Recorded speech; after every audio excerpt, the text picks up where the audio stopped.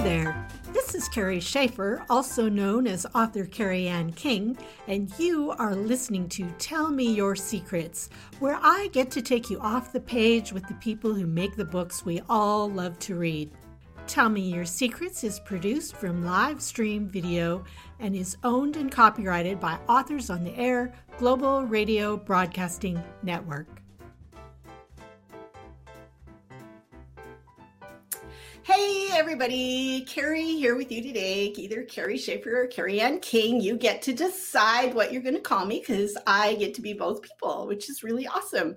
Before I introduce today's guest, I do want to do a little bit of self-promo and let those Carrie Schaefer fans among you know that I am finally releasing book 3 in the Shadow Valley series. So we actually have a date for Dead Before Dinner, and it will be out in the world on July 13, because, you know, I thought the 13th was a great day for kind of the sort of story that Maureen always gets herself into. If you're familiar with the Shadow Valley books, you know that they're set in a retirement community that is like no other, with secret passages and scary things that go bump in the night and a whole bunch of humor.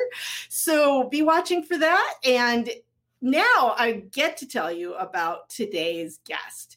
Her name is Colleen Oakley, and I came to her through her book, which was sent to me for review, and I fell in love with this. Okay, title first. The book is called The Invisible Husband of Frick Island. So, like, right, straight off the top, guys, what is not to love about a book with that title? I'm going to tell you more about it in a little bit, and Colleen is going to read from the book. I want to introduce Colleen to you, so I'm going to just tell you a little bit about her. She is a USA Today bestselling author of several books. You Were There Too, Close Enough to Touch, Before I Go, and now we have The Invisible Husband of Frick Island.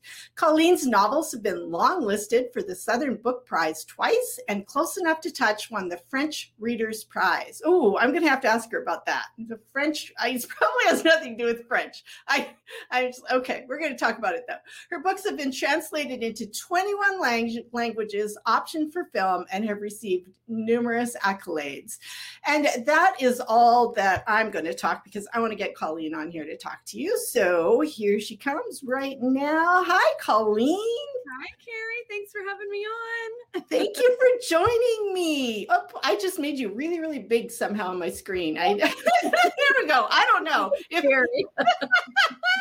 That was fun. So I didn't warn you about the close-up, right? Okay, so here we are, and here you are. And before I forget, because I am going to forget this, the French prize. It probably has nothing to do with Le Français, right? Is it just named after? It actually does. So it's a reader's prize given in France. So Close Enough to Touch. A few of my books have been translated and published in France, and this was a big prize that, like, really big authors like Jojo Moyes, Cecilia have won. And when I was nominated, I was like, there's no way I'm going to win this. And I actually won. Like, readers in France vote on these books. And I was floored. And I had to give, I didn't go, but I gave like a little video acceptance speech. And my French, is non-existent. I was like, bonjour. And now I'm giving this acceptance in French. Oh, how exciting. It was very exciting. Fun. So it was translated in French, and yes, not by me. Yeah, clearly not. That would be interesting. I do speak a little bit of French, so I'm always fascinated by these things. But that is so cool. That is just very cool. It's a big highlight of my career. I can imagine. So how fun. And you've had lots of other awards, so it's not the only one. But right now, before we go any further, I want to talk about the book. Okay. Of the book. So first of all, you have a copy, so you have to show us. People, I do not have a physical copy of this book. I was supposed to have one, but it did not come to me, so I read it. I inhaled it on my Kindle. I just love this book. So it's called The Invisible Husband of Frick Island. Yeah. So I'm just trying to think. I have so many questions. So for starters, tell us about the book. What's the premise of this story? What's going on? This book is about a young widow named Piper who lives on a very, very small island in the middle of the Chesapeake Bay called Frick Island. There are about 97 other people that live on this island. And she was young, in love with her very young husband. They got married very early, and her husband is a waterman, like most men on this island. They fish and crab in order to make their living. Her husband, unfortunately, met his demise out in the middle of the bay in a freak thunderstorm one day. And Piper was in such grief and denial about this loss that she woke up one day and continued to live her life as though Tom, her husband, was still right beside her, talking to him, walking him down to the docks where she would, walk him to work every morning. And the townspeople aren't quite sure what to do with this, and they decide the best thing to do is go along with it. So that's the really fun part. It's a trick, right? And before we go any further, okay, is that where the name of the island came from? Because this is so strange. People, that would have been very smart of me to come up with this clever phrase and then name the island. I came up with the island first, and then I thought, oh, what the frick? That makes for this very quirky book. So the town's going along with it. It's all fine and well because it's a very remote, isolated island. I mean, there's not people coming and going until this very ambitious reporter named Anders comes to the island to cover a different story, this fluff piece. And he, in fact, finds this very fascinating story of an entire town interacting with a man who does not actually exist. Right. And we don't want to tell people any more than that because they have to read the book to find out the rest. No spoilers. No spoilers. No spoilers. Anders, I do have to say, Anders, poor Anders, he just is walking. He has no idea what he's walking into. No, it is a whole new world. It's a complete fish out of water, pun intended, story for him. Yes, and he is not island. No, he's not an island laid back kind of guy. No. So would you pretty please read us a little bit from that first chapter? I believe you have a selection. I would love to. So just to set it up a little bit, this is the very beginning of the book, so no spoilers. And in the beginning of the book is when the storm happens, Piper loses Tom. He's definitely, not coming home, and the whole town knows it, but Piper refuses to believe it. So this is where we are. The town has planned this whole memorial service, and Piper just refuses to believe any of it. Piper missed the memorial service altogether, where Tom's mother, glassy-eyed and catatonic, stood propped up by her brother Frank on one side and her nephew Steve on the other, and the Valium that had been pumping through her veins daily since her husband's aptly named heart attack, the Widowmaker, had made good on its promise. Where Tom's cousin Steve's newborn interrupted the Reverend with her insistent squalls, eyes screwed shut tight, giving voice to the pain the watermen were too stoic to show. Everyone asked after Piper, murmuring their condolences to every parish in attendance. Poor girl, they said, shaking their heads, offering various superlatives. Too young, most in love, the worst. But Piper couldn't hear them. She was in her bedroom, staring at the dent Tom's head had left on his pillow when his alarm clock prompted him to get up at 4:30 a.m. 2 weeks earlier. Piper didn't dare touch it, not even to try to inhale his scent that surely remained on the floral cover. Nor did she touch Tom's near-empty mug of coffee sitting in the sink, a film of mold growing on the top layer of liquid still left in the cup. Or the book, Middlesex, by Geoffrey Eugenides, splayed open, pages face down, on top of the 2 wooden crates they stacked in the corner to use as a side table in their tiny den.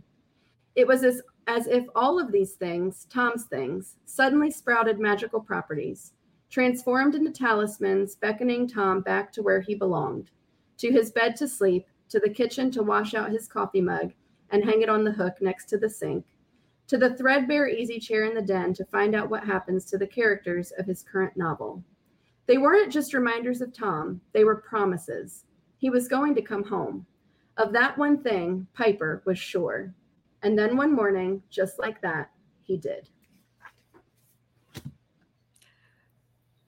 Wow. So, right here. Okay. So I have a question I wasn't going to ask you, but now I am. So be prepared. But this is a serious question, actually. Do you have personal experience with grief? Because having been through several grief experiences myself, this setup right here of the objects that are left behind is so poignant and so moving and so descriptive. I just I'm wondering if that's something that you've been through yourself, or if you just were able to get there for your character. Yeah, so I fortunately do not have any experience with unexpected death or grief.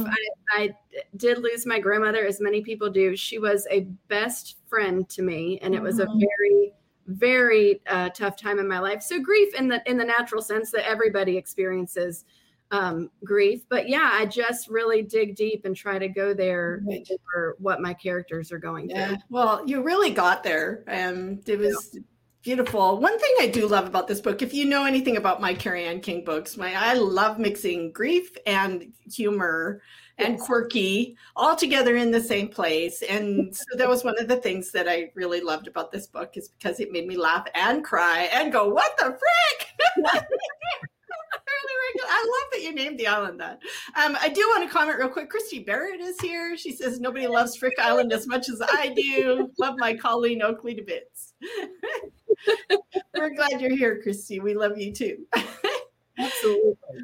So that was Frick Island though. Okay, so where did you come up with the name if it wasn't due to the very fun phrase? I actually remember I was driving my car home from my parents' house and ruminating on the story idea. I hadn't written anything yet, but I knew, what the premise was going to be, and I was really excited about it. And the title came to me, The Invisible Husband of, and I just put in Frick Island. And I don't know if it's because I grew up in South Carolina, and Fripp Island, or Fripp, is a island that everybody knows when you're in South Carolina. And so maybe it just sounded right because Frick and Fripp are so similar. I don't know. As soon as I landed on it, I just said, yes, that is the name of my island. And this is the title of my book. I love when that happens. That's always so very fun. Now, the island is based on a real island, however. So do you want to tell us a little bit about that island? Yeah, so Smith Island, which a lot of people have probably never heard of, is an island off the coast of Maryland, smack in the middle of the Chesapeake Bay, and currently has probably 150 or 200 people on it. And it very much, Frick, there is a lot of similarities. I really based Frick on Smith Island with a few tweaks, but, people there fish and crab and catch oysters for their living. The island is sinking into the middle of the Chesapeake Bay, and nobody's quite sure what to do about that. And not everybody agrees that it's, the causes of it. It's just a really fascinating place. The people that live there are Americans like you and I, but their everyday existence is so vastly different from yours and mine. Right. It's wild. It's really fascinating. And they're famous for cake. I have to bring this up because cake is the best. Cake. And so they're very famous. So anybody who's heard of the island probably has heard of it because of the Smith Island cake, which is actually the state dessert of Maryland. Little fun fact. And 7 layers, right? 10 to 12, actually. It is a layer. Lots and lots of layers of cake and lots of layers of frosting, which is my favorite part of cake. Exactly. How could you go wrong? Absolutely. And for people who are interested, if you're a baker, the recipe is on my website. If you click on The Invisible Husband of Frick Island, you can find the original Smith Island cake recipe. And you can also, if you're not a baker like me and not feeling ambitious, you can order it from the Smith Island Baking Company, which is fun. Yeah. Well, okay, so we all need to have cake. When I was reading the book and when I first heard of it, I could not help thinking about a movie that I'm really trying to remember, and maybe you've seen it. So it's about a young man whose wife dies, and he's absolutely devastated and not well, and he gets a dummy, like a mannequin. Lars and the Real Girl. Lars and the Real Girl. I love that movie. Yes. Yes.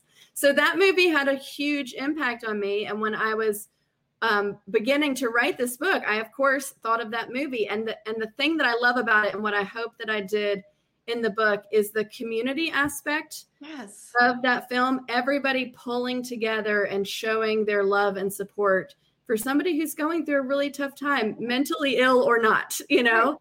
Right. And included his real girl in all of their, invited her over. And it was so beautifully done that I have little chills about that, actually, that movie. It filled me up in the biggest emotional way. And you did that with the book too. You succeeded. Thank you so much.